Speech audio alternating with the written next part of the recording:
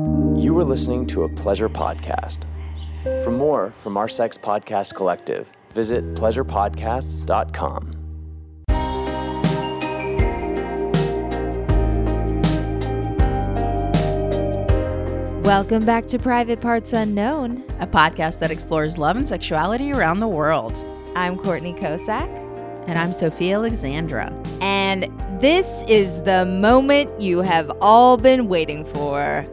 That's right, babies. It is the happy ending to our Tokyo series.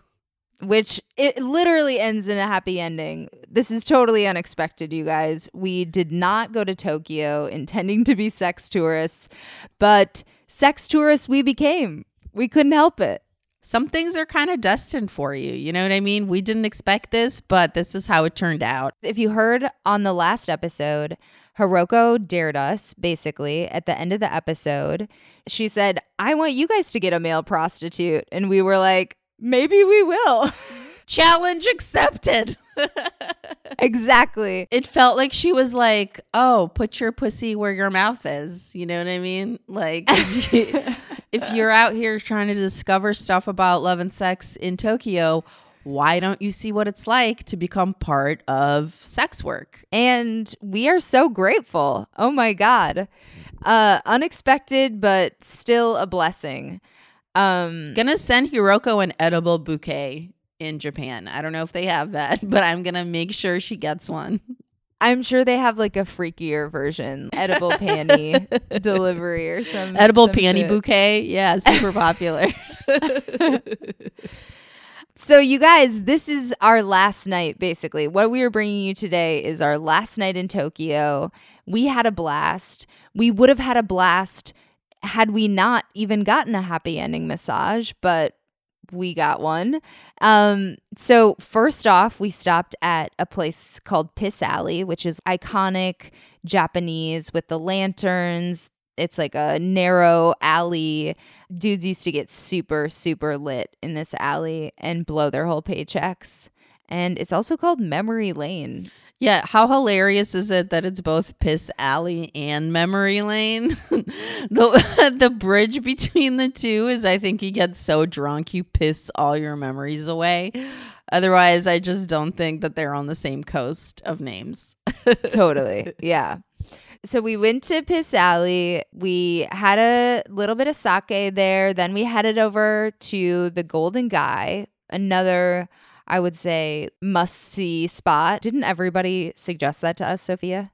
Yeah, they did. And I feel like, honestly, Golden Guy was my favorite place that we went in Japan.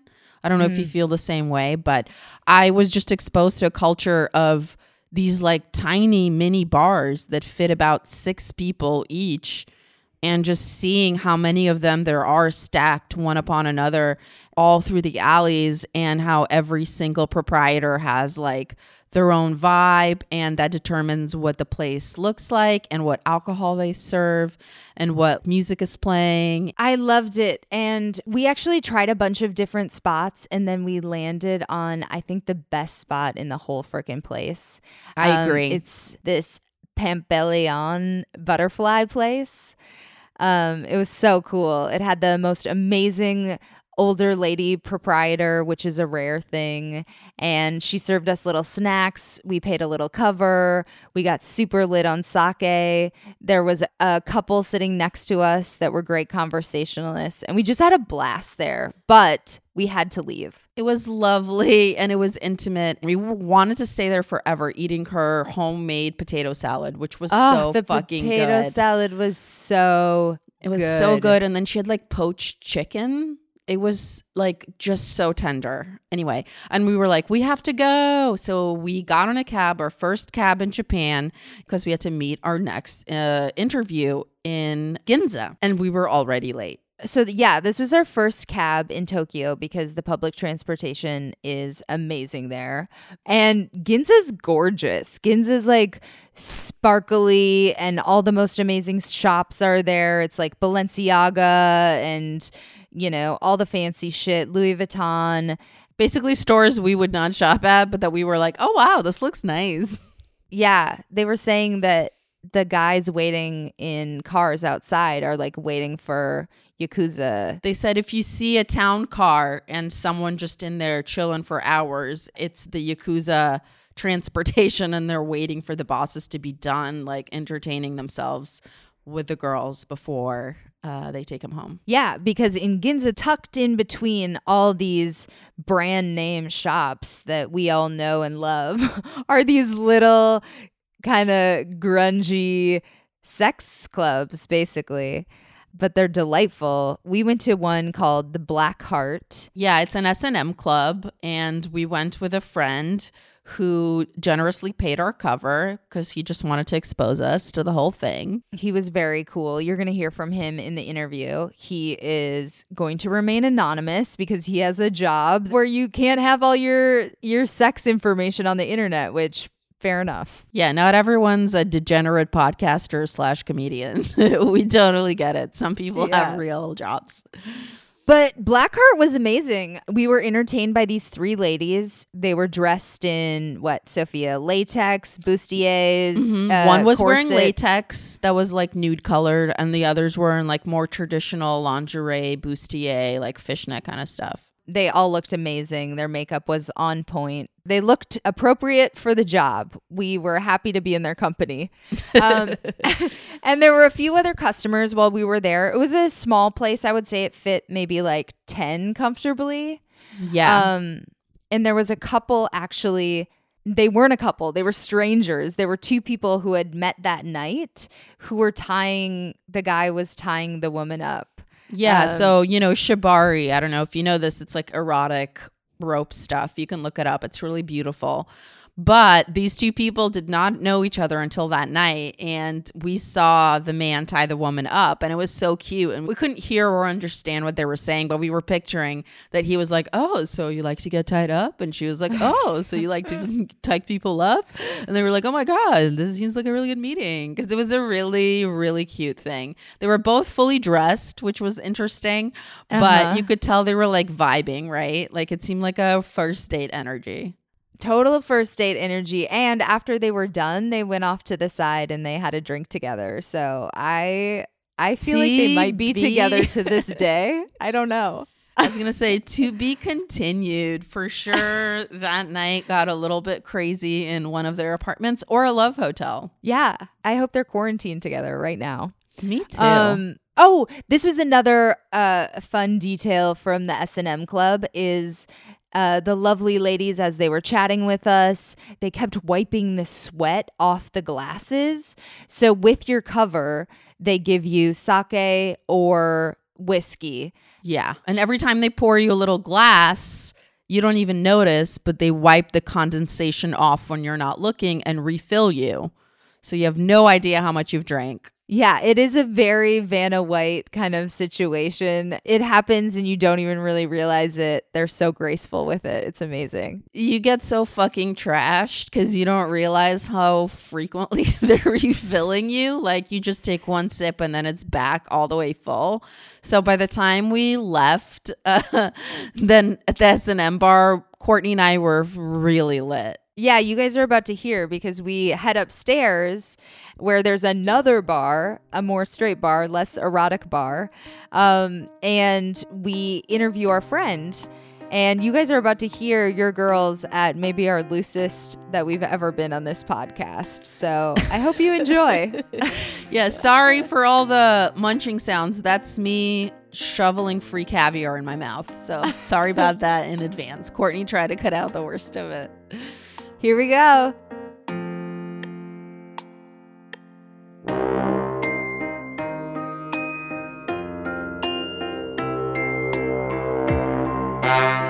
So you are into S&M, right? No, I'm not. Not? This is just part of life here. How did you find the whole scene, or how did you discover? Welcoming. No, welcoming in the sense that you don't need to be a niche person into it. You don't need to be part of the community to be accepted.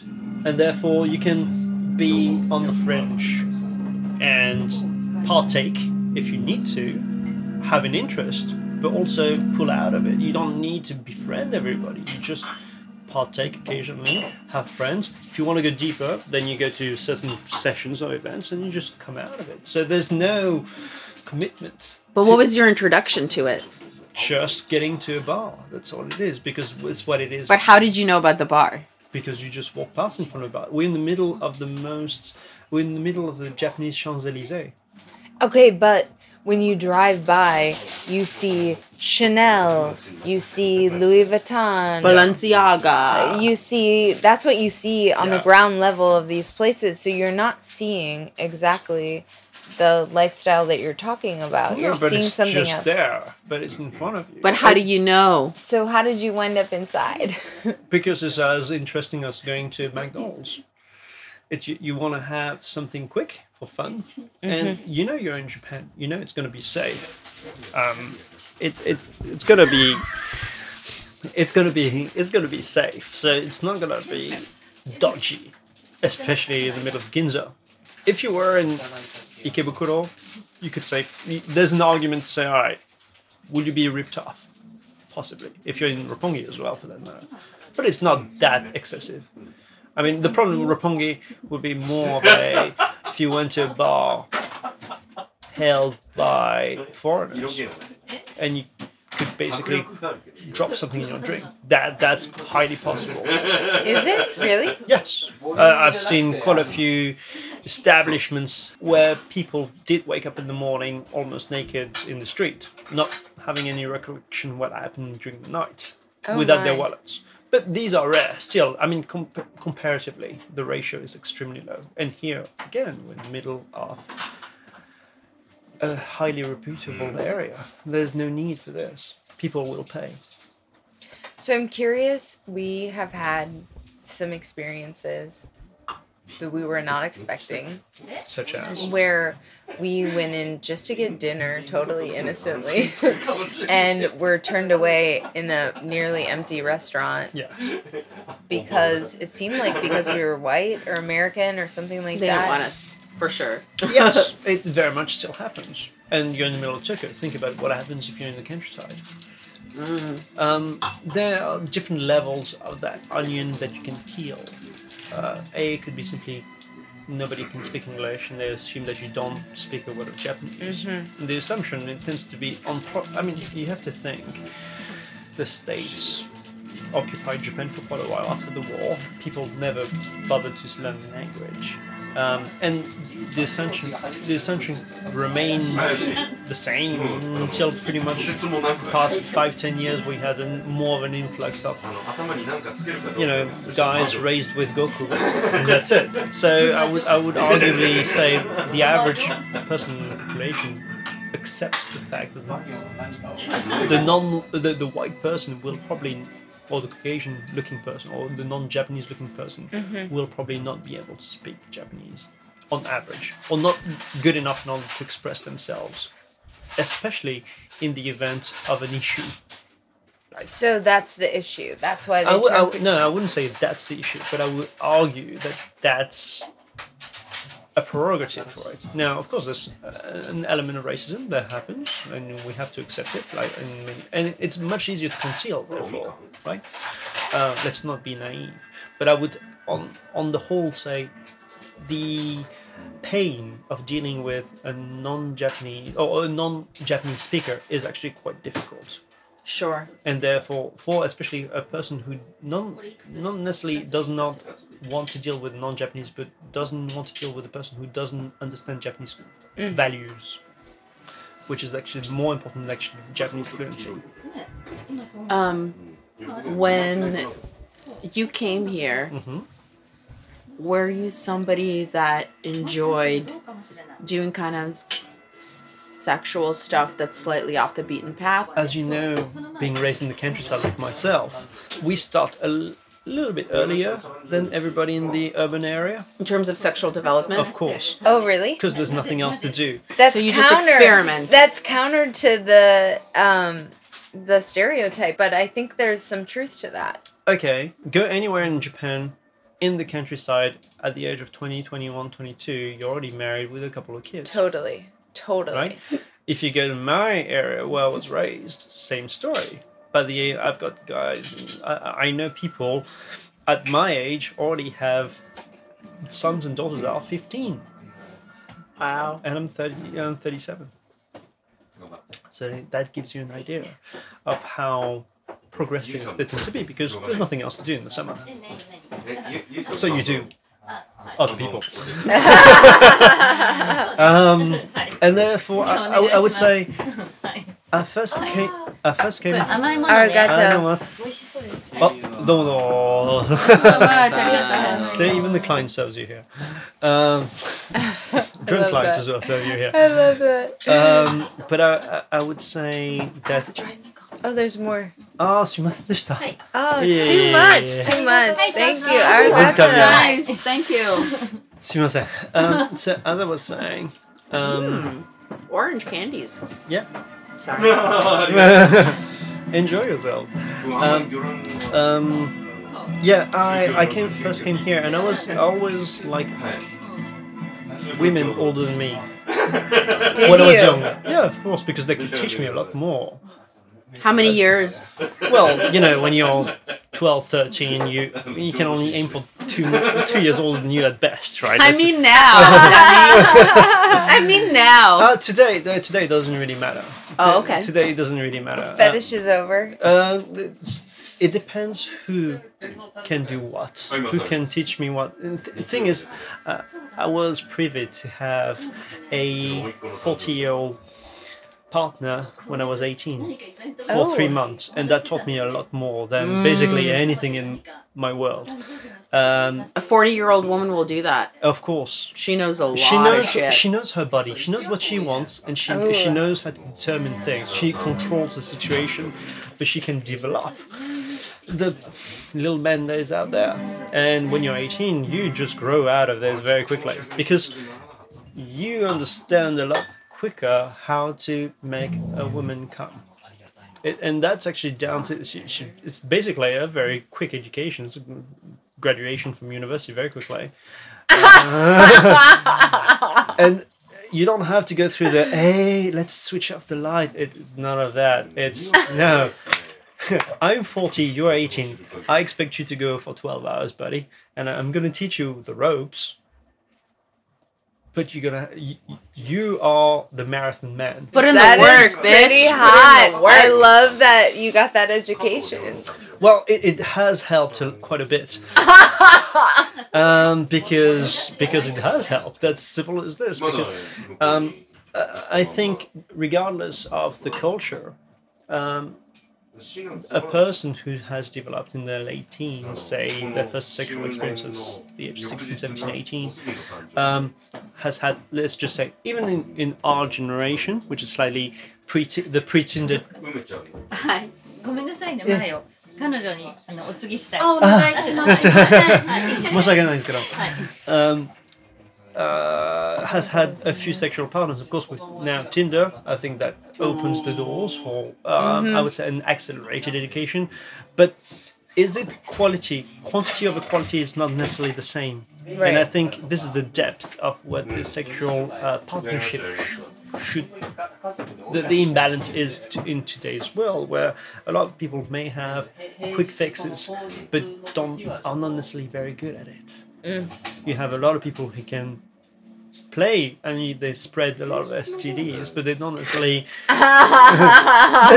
necessarily any better at doing their stuff, because they don't concentrate on what makes girl happy. Yeah, and the guy can come by himself within like 90 seconds if he really wants Sure. to. Right? I can. Same for ladies, I would say. Well, some. Here's the thing. I think men think that it's so hard to make a woman come. No, Well, when we are by ourselves, of course, of course. no But time. it's for the guy to guess what's going on in your brain, because your brain is a lot harder to guess than our brain. It is, and I think one of the problems is that we make you guess sometimes when we don't need to, as No, opposed to being like, that's do That's this, the US thing. go right, go left. That's the US thing, where there's a lot of guessing happening. Whereas here, it's a lot. Actually, on the contrary, here it's a lot more where women don't even want to come because sex is a men's thing kind of thing where a lot That's so sad. of course, I'm not saying the opposite. And that's why having that education has helped re-educating some of my ex-girlfriends at the time, or for them to play, to be Doing partake. the God's Lord's work. to enjoy themselves. That's it. But I would say in terms of the only thing that I may have learned in my short education, if I could say, would be simply that in sex, women have a lot more parameters. And I think the parameters could be the setting, the lighting, the smells, the touch, even I would say the equilibrium within are you lying down. And some women get, I would say, more sensitive or More specific to what they like. Or like environmentally dependent. Simply sensitive. There's certain more buttons. That's all. That's all there is. Whereas our buttons are quite. There's basically So unique. would you say our brains are more complicated? Is that what you're saying? Our hormones are more complicated. We have much more complicated hormones, and I think that But plays into it. I think It's true. very much so. It's and therefore it's a much interesting challenge immediately to me. Then if that's right, I think being gay for me would be really dull because. Making a guy come, so I come, you come, that's it, or I can make you come like this, and let's get out of this game. Whereas, for me, the challenge. Caviar? Yes. You guys, She's this really is serving awesome us. as hell. On a saltine, that's so crazy. You enjoying yourself? I'm Russian. I grew up eating this. And there This you is go. so- I've never had But- caviar on salty. Just, I think the challenge of knowing Figura. how to push those buttons is actually a lot more interesting than anything else. What's the point of sex in itself is actually quite dull to me, unless for me the build up to it, the actual Truth. the no, actually for me it's not to make a girl come, it's to get to up to the climax and then go back, and not this is a lot more fun than actually going straight through it. Oh my God, Sting. Tell me It's more. kind of like surfing, right? Yes, very much. Do you snowboard? No, but I'm a stand-up comedian, and the way that I think of working when I'm on stage, to me, is very similar to what surfing that is. makes sense. It's surfing a crowd, and you have to be very, very in touch with You what's want happening. You want the consistency. Then you decide and therefore you're in control. Therefore the S that we were discussing earlier. Yes, you control the rhythm. You control. That's it. If you But there has to be inevitable like peaks and valleys, or Yes. it and doesn't that's work. for the person to find out. That's Yes. for me the challenging. But then there's the phase two. I would say entertainment for me. It's to control those parameters, knowing where the parameters are, whether they could actually be dynamic, so those parameters change over time, which they can, of course.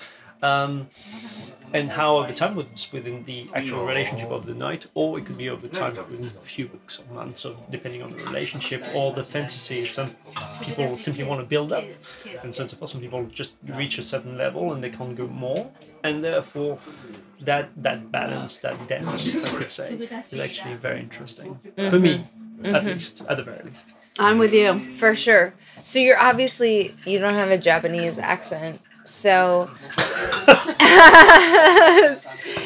can you tell us what some of the biggest things that you learned in your first couple years here were that were like kind A little bit shocking to your Yeah. system. When it comes down to sex in Japan? Yeah. Sex, love, relationships, dating. Oh, yeah. Yes. I don't think we have enough time. Any of those categories, get in there. You pick. Clearly, this is a sex talk, so may as well get straight into the most juicy stuff. I would say, in Japanese, you probably know this word as well, maguro. Maguro means tuna in Japan. It's also another word to say a plank of wood in bed. A person who does nothing. Now, there's... Oh, it's like what do we call that? A dead fish. dead fish. In English and like in American slang, you're like, oh god, that girl was a dead fish. Yeah. There you go. She's just well, in Japan, it's just a tuna. And there you go. Oh, that's so funny. I guess a tuna is a is dead dead fish in fish. Japan. In French, it's a whale. So there you go. Poor fish. Not having sea mammals and sea I would say fauna are not having a good time. But I would arguably admit 70% would be that. Now, the reason being, I'm just going to say, it's not necessarily a lack of experience, certainly not, because they too tend to start fairly early. I would simply say that it's a question of, on average, the culture here suggests that men should have their fun and girls should be just fairly submissive to the whole tool. thing. Okay, No, so I'm just saying the culture suggests, and therefore I'm measuring my words extremely well when I say that. But it doesn't necessarily mean that, because the whole gender relationship actually at work, I would say at home, is actually the reverse, where women have all the power and men basically are given stipends. That's interesting. Women decide on the education, where they're going to buy the house, what kind of house they're going to buy, where the kids are going to go to school, and so on and so forth. We call them Mrs. Watanabe. Watanabe being one of the most. Ken Watanabe? Same surname. So Watanabe is one of the most popular surnames. Sato, Suzuki, Watanabe. And the reason being is like Mrs. Watanabe are called the retail investors in Japan. Retail investors in Japan are huge, much larger. I mean, Japan is 1/3 the population of the United States, and yet retail investors, people who actually actively day trade, and we're talking about guys who go on the internet and day trade, it's far superior here. We're talking about not billions of dollars a month, but trillions of dollars a month. So they hold the finance, they hold the purse strings. Even though it's so patriarchal? It doesn't matter. Men bring the money, women manage the money. So who holds the power in the house? The manager? Exactly. Yes, hunty, it's our women. Your employee can bring the money in, but in the end, it's the manager who manages the wallet. The boss. And there you go. One thing that's true about American households is most of the commercials are directed towards women. Because even though men might make the money, the women are the ones that decide how it gets spent.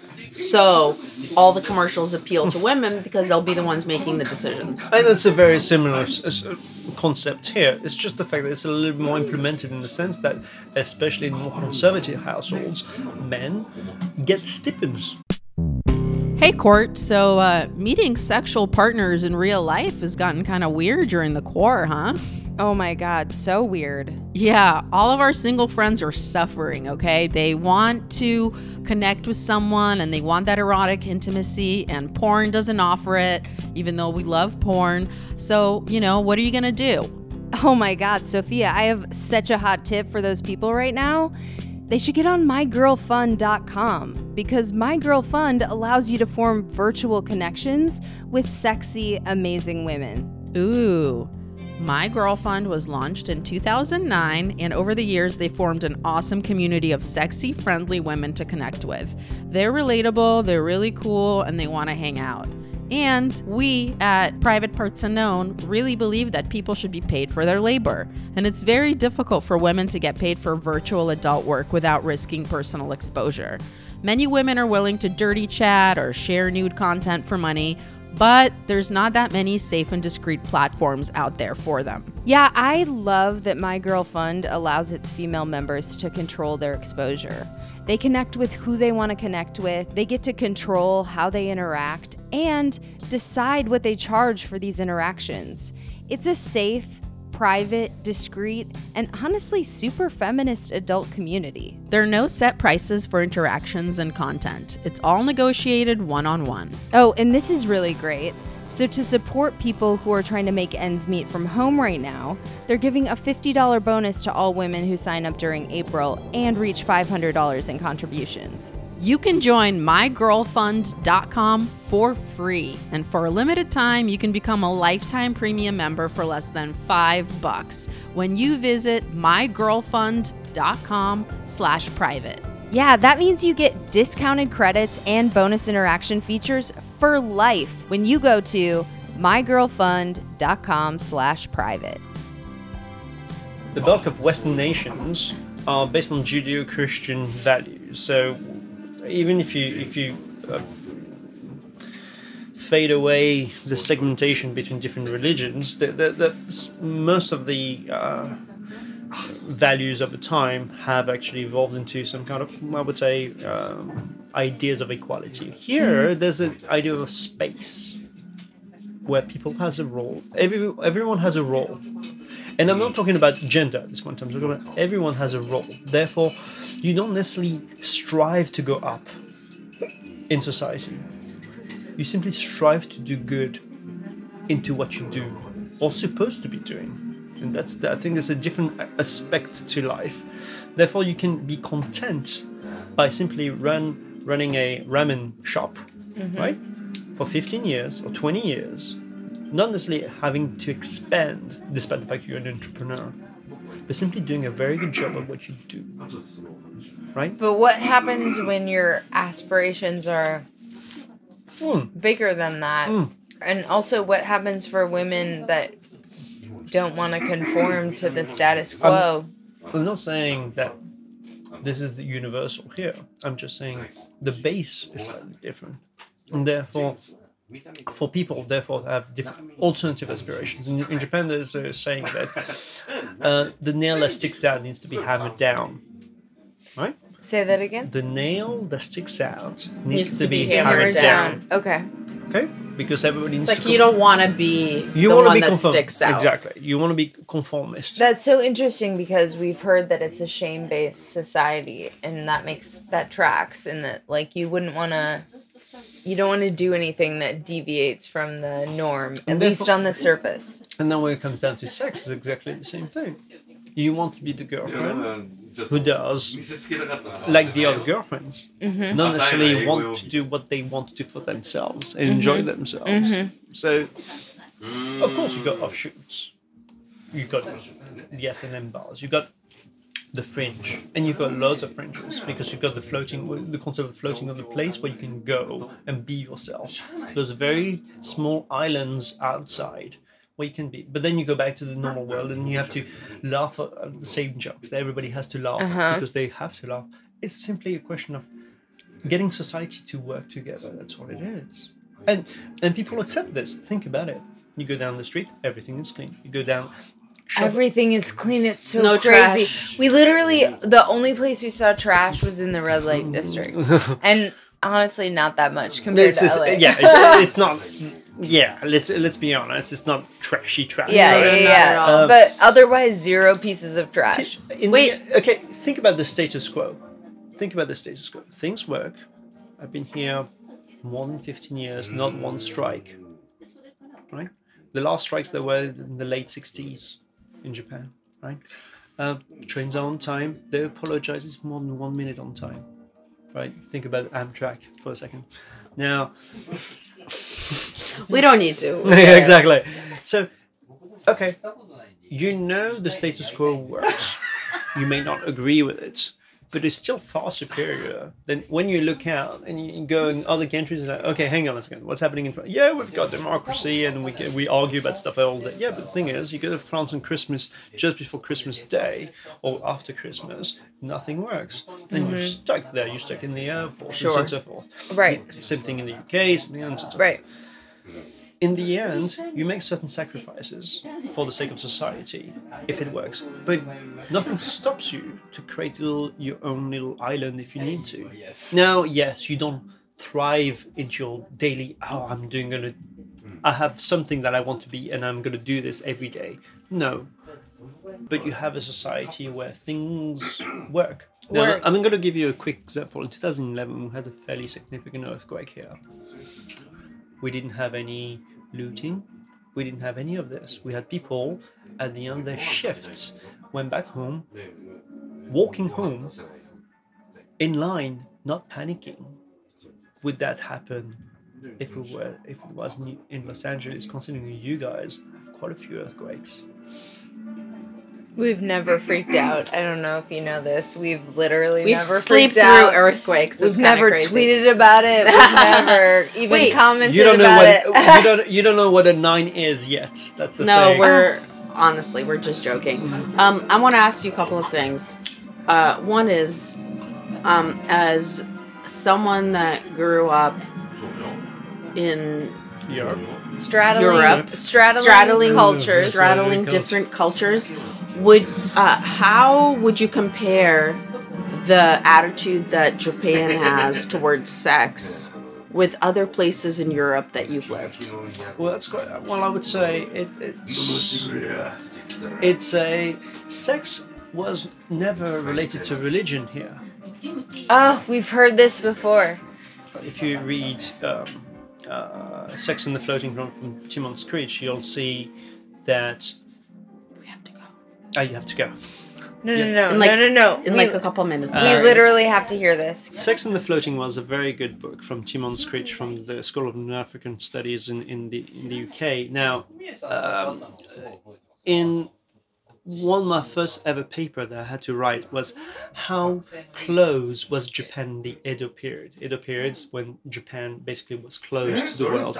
So I switched the paper and said how open was Japan and how open was it sexually speaking. That was my first ever paper at university. Oh, I love that. And it was basically religion was promoting sexual activity on different terms. And as I was talking about the floating world, so in the floating world, anything went.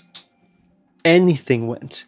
Actually, having sex with children was actually more promoted than, especially homosexuality. All right, okay. No. Let him finish. You guys want to go for it. No, You tell us everything. homosexuality with children was actually seen as a sign of purification from a Buddhist perspective. Now, after the age of 12, so a lot of children were used in theaters, which were in the floating world. Post the age of 12, homosexuality was seen as something as frivolous. You said, why would you have sex with another man? It makes no sense. But with a boy child, that makes perfect sense. So the approach to sexuality versus religion or versus society was very different from what we had in the West. Therefore, the stance of it, what you do, the number of wives you could have, and so on and so forth, was almost divorced from religion. Religion would promote it more than anything else. And therefore, you had all those alternative. Pornography came from Japan. You had plenty of pornography in Japan in the 16th, 17th, and 18th era, especially when Edo went out.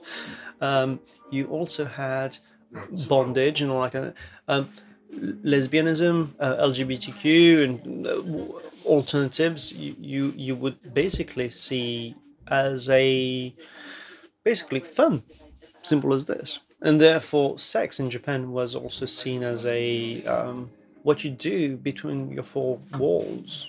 It's down to you, and that is it. There was no restriction.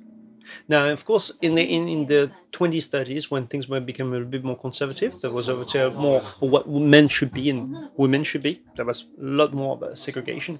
But I'd say behind the walls, what you wanted to do, still no rules about it, and therefore there's no shame to it. And therefore, whatever you want to do, and that's why I would say, arguably speaking, today, if you go to any convenience stores and you open any of the porn mags, you will see something which is very much akin to, pedophiliac manga. You open any of the manga, you'll see this is basically, if that was sold in the United States, that would be illegal. Because the picture depicts a young schoolgirl being or wanting to give a blowjob to any guy. Which is, of course, messed up. I'm not saying the opposite about that. All I'm saying is the basis of sex and the values were very different from the get-go. Okay, I know we're running out of time here. I want to talk a little bit about, because we're talking about this gender imbalance. We literally have to be done.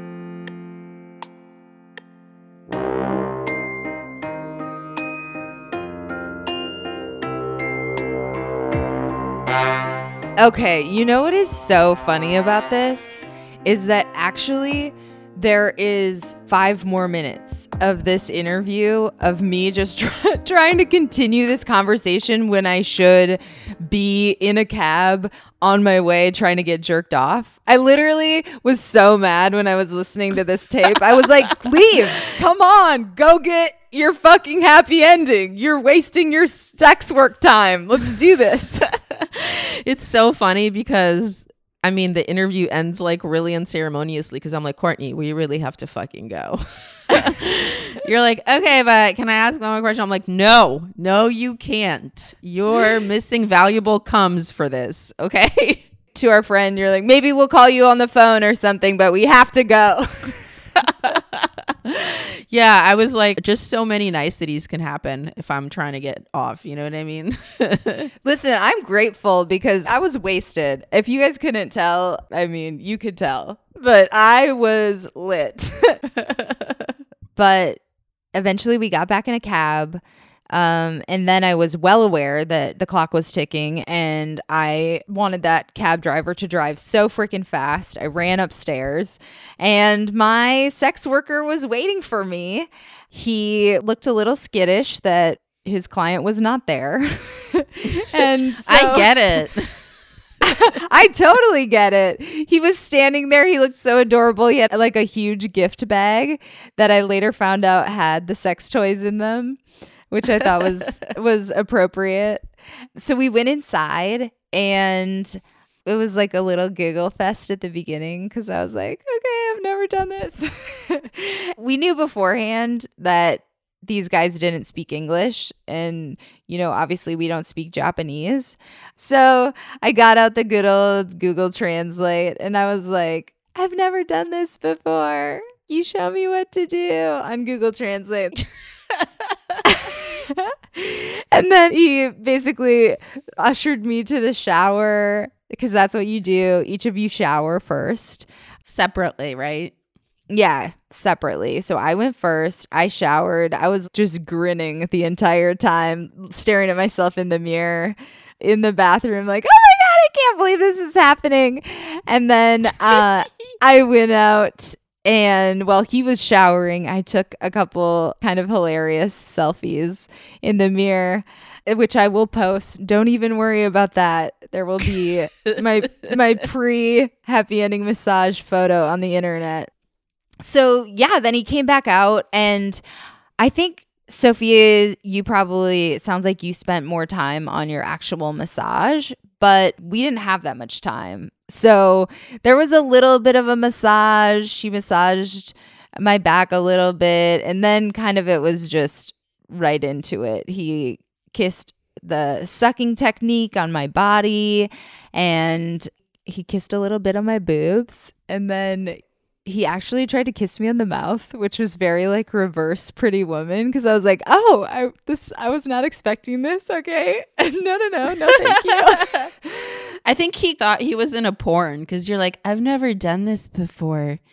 Can you teach me? He was like, yeah, I've seen a lot of porns that start just like this. I do feel like I sort of set it up that way by being like, I don't know, I've never done, as if I've never had sex. Come on. But yeah, he had like 3 or 4 sex toys with him and 2 bottles of lube, which I thought was I guess 1 probably oil and water. That makes sense. But I was like, damn, he must have thought he needed a lot of lube. How much lube did this guy think he was going to need? Oh, this is something that Hiroko did not mention before, but there's actually a little bit of oral that happens. Did you know that was going to happen, Sophia? I think I just thought that was like a part of it, I guess. Because I'm like, anything that like gets you lubed up for fingering or whatever, I'm like, yeah, they could probably lick a little bit. I was totally surprised. So yeah, that happened. It was just a few little kitten licks. It was just like a kitten cleaning itself. It was so cute. Little flutter licks.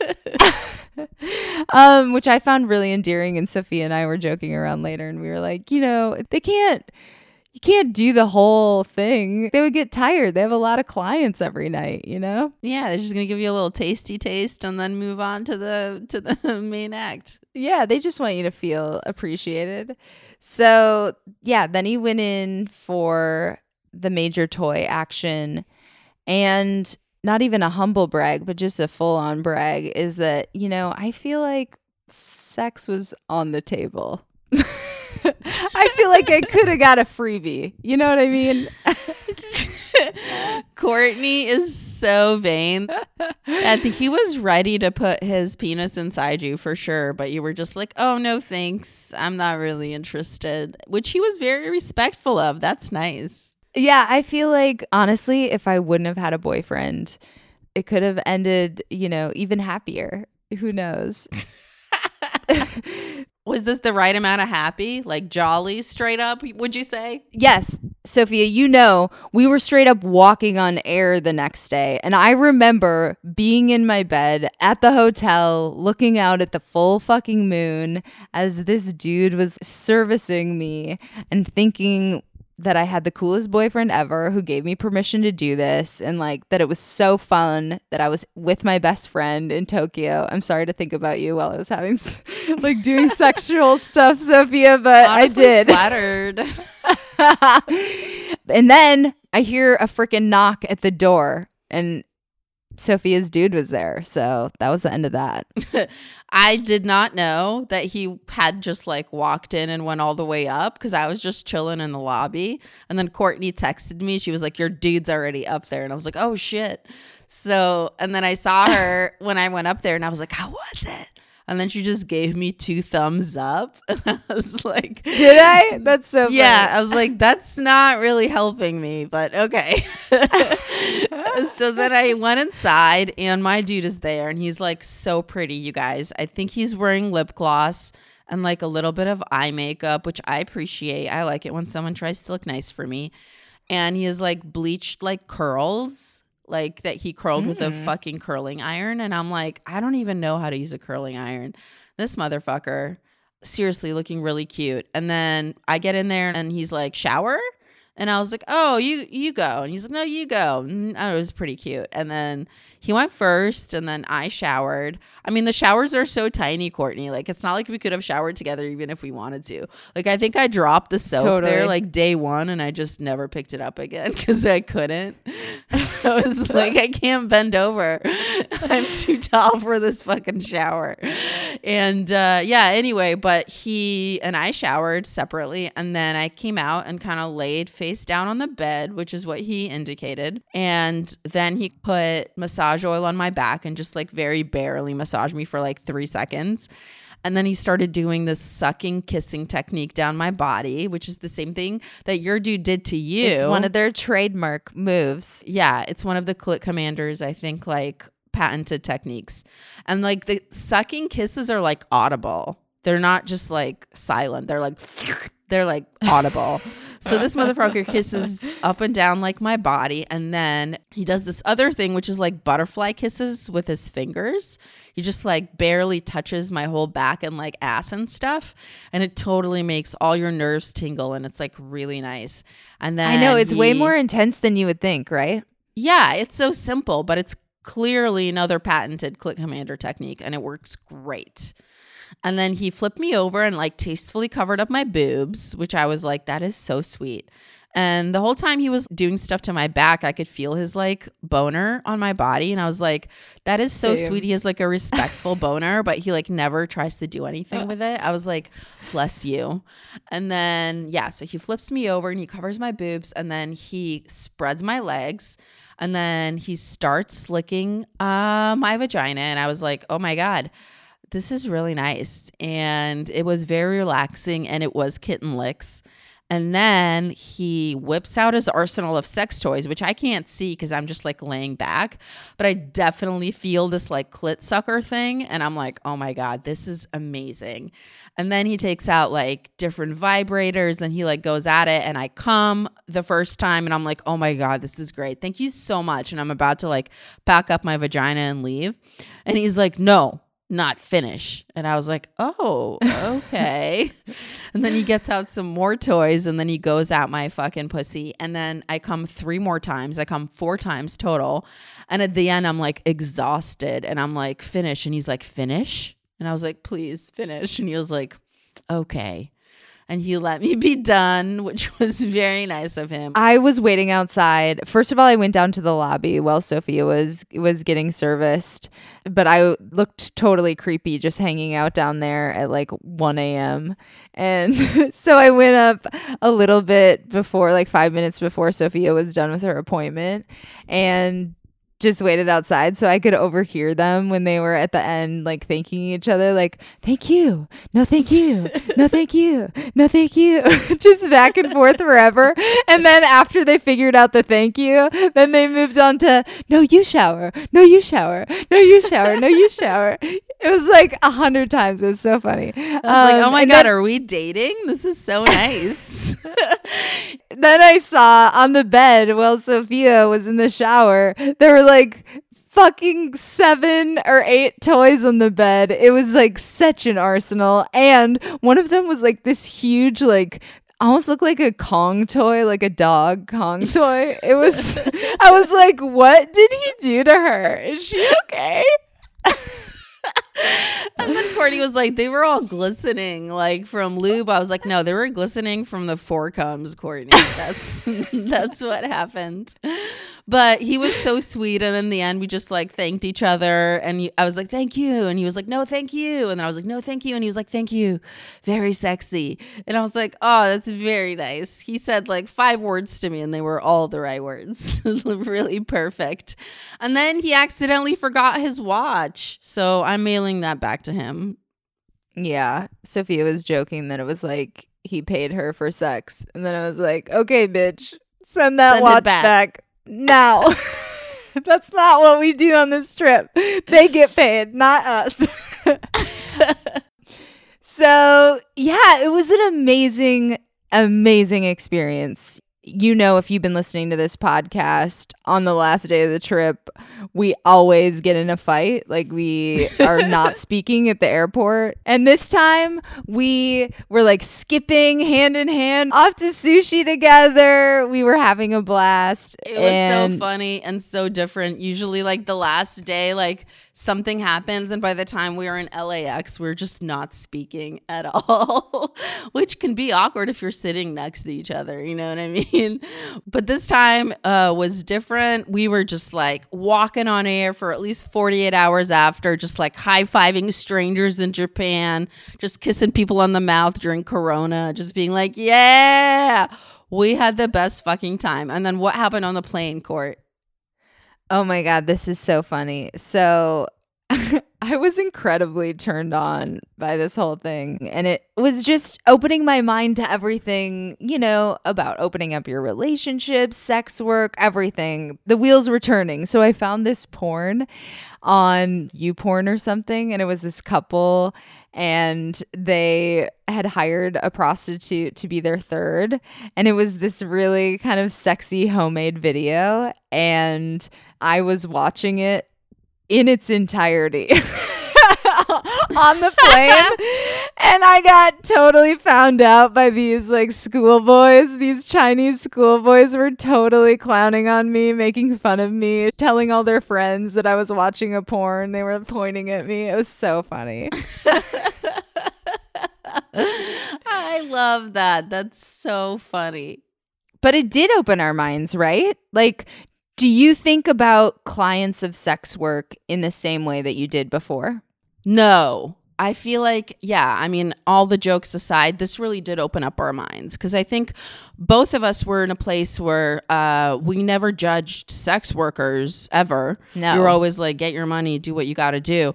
But I think we had this weird prejudice like against men that bought sex work. Like if any of our comedian guy friends would tell stories about getting a happy ending massage, we'd be like, oh my God, that's so sad. They must be so lonely to be buying a cum. Just like, oh, they have to pay for sex. It didn't seem like an empowered decision that you would make to us necessarily. And after having been through it, it's like, oh my God, amazing. And also as women, you know, to have your pleasure taken so seriously that you are worthy of not only being the focal point, but commanding pleasure like that, it felt really powerful. Yeah, it was really incredible. I don't think that now that we have bought sex, I don't think there's anything sad about it whatsoever, as long as the person who you bought sex from is there willingly and not being exploited. And that, I think, was kind of a really big shift for us. I want to ask you, Sophia, did your sex worker seem like a happy sex worker? Yes, definitely. I think he definitely did. And I don't think it would be enjoyable if the person who you hired was not happy to be there or wasn't there of their own volition. So obviously, like, that's the big thing with sex tourism, right? That's the danger, is that the people who are sex workers are trafficked or are not there of their own accord. And that is not the feeling we got with these guys, right, Court? No, they seemed very happy. I mean, when Hiroko was even telling us about it, she was saying that like thousands of dudes auditioned for these slots. So like they wanted to be there. Yeah, when the Click Commander opened his academy, he got like 2,000 applications because dudes were like, yeah, I will definitely jerk a lady off. Can I do it for free? Yeah, and I get paid and I get this Rolex. Thank you very much. I will do this job. It's awesome. And I mean, it's just so cool because he got thousands of applications, right? He only accepts some guys into the training program. And then at the end of the program, the dudes have to take a test where they have to get a lady off. And at the end, she grades them. And if she doesn't grade them highly enough, they don't pass and they don't get to work at the agency. Is that not the best job you've ever heard of? That's the best job. And oh my God, would that not scar you for life if someone was like, no, your sex is not professional level? I love it. It's so much power to get a dude to jerk you off. And afterwards, you're just like, C-. Next. Go get a job at Denny's, bitch. Seriously, like, you don't have the skills, okay? Your fingers are not up to the task, buddy. Anyway, wow. We were just buzzing. I mean, I don't know how you feel, but I feel like now that buying a release like that should be something that women have access to in America. Oh my God. I encourage you, if you're a woman who's listening, I did not consider myself a potential client. Like when we talked even about, you know, host clubs or whatever, when I was thinking of the clientele, I was thinking of older women who didn't have a partner. You know, I didn't think that it applied to me. And now having been through it and seeing how actually it doesn't have anything to do whether you're single or in a relationship, it was just, I don't know. It was just a experience that changed me on like kind of all levels sexually. I agree. And it also made me feel like, you know what, if my partner, if like Max ever wants to get a happy ending massage or like an HJ or like anything, I don't think that I care at all, because now that I've had it, that release is so different from like any kind of a romantic relationship that I think there's no way I would feel threatened by that. And it's something I feel like I would definitely be open to trying together.